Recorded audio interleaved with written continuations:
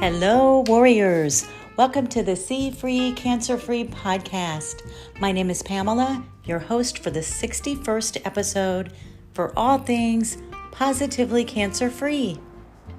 Do you want unconditional love? Jesus, of course. But how about the kind that you can touch right now?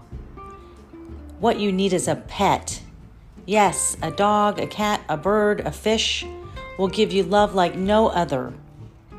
My friend Larry, in the frozen months of winter in Ohio, says that it's his dog in his lap that gets him through the bitter cold. No matter what the climate is, there are significant health, mental and physical benefits to furry friends. Here's just a few. Physical activity. Dogs need walking, and so do we. Now, of course, cats and fish don't need walking, but they do need feeding and litter boxes cleaned, which requires movement.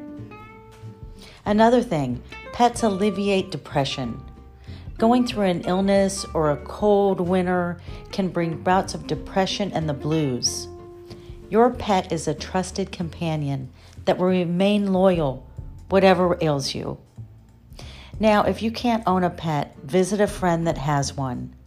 Or go to a puppy store and spend an hour soaking up the love. Whatever you do, find a pet somehow in your life and get some unconditional lovin'. Thanks for listening.